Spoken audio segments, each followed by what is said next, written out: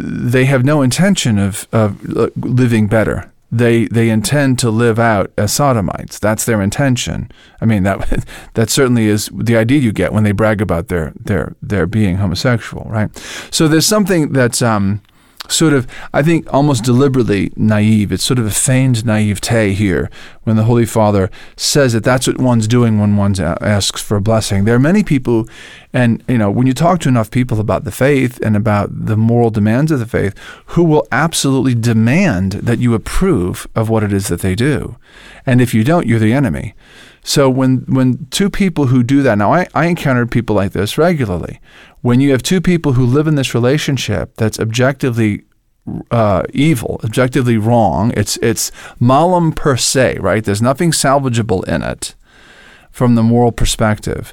When those two people ask for a blessing, I think the prima facie evidence is that they're not asking for help to live better. They're asking for approval specifically of their same-sex union or specifically of their adulterous or fornicating union. Well, Father blessed us, it must be okay. I could just see many of these people saying this. Going several paragraphs further, thus, when people ask for a blessing, an exhaustive moral analysis should not be placed as a precondition for conferring it, for those seeking a blessing should not be required to have prior moral perfection. Now, that is a classic, an absolute classic Pope Francis move, to raise the bar ridiculously high, to set up a straw man, and at the same time to argue to ignore the actual issue at hand. So no priest, nobody who objects, by the way, no theologian, no bishop, no cardinal, and several have, who objects to this text would dare say that anybody who comes before a Catholic priest for a blessing should have an exhaustive moral analysis applied to a situation as a precondition for getting a blessing, or that they have to have moral perfection before they approach it.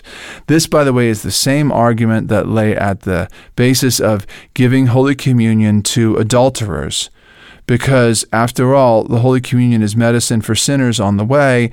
It's not a reward for the saintly. That's a ridiculous argument, because when one is not morally prepared to receive that medicine, it's poison. So it's actually a sin against charity to give it to that person, as Cardinal Burke pointed out in the time immediately following the release of Amoris Laetitia. The Blessed Sacrament is poison to someone not morally disposed to receive it. Read St. Thomas's beautiful Eucharistic hymn, right? And you'll find that not only is it not to be given to dogs, as he says in there, but when it is given to people not morally disposed to it, it's harmful to them. So the logic there, well, you're not receiving the sacrament because you're perfect. It's not a reward for the perfect. That's true. It is medicine. It's medicinal.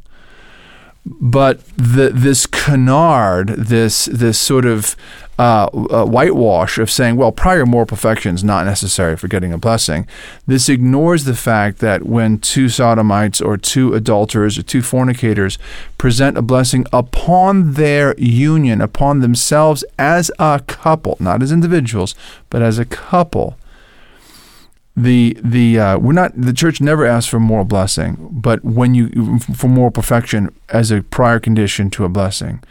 But when those people ask for it, not only are they not being asked to have moral perfection, they're presenting themselves as if to have this relationship blessed, and it's precisely their relationship that can't be blessed. What can be blessed is themselves individually, with the idea that may God show you mercy, right? That's the idea behind the blessing. But and you might say this, well, brother, you said that that it's something that can be approved. If you can't bless something that can't be that God doesn't approve of, how can you bless a sinful person? Well, a sinful person can be approved by God, right? He can go from sinner to saint.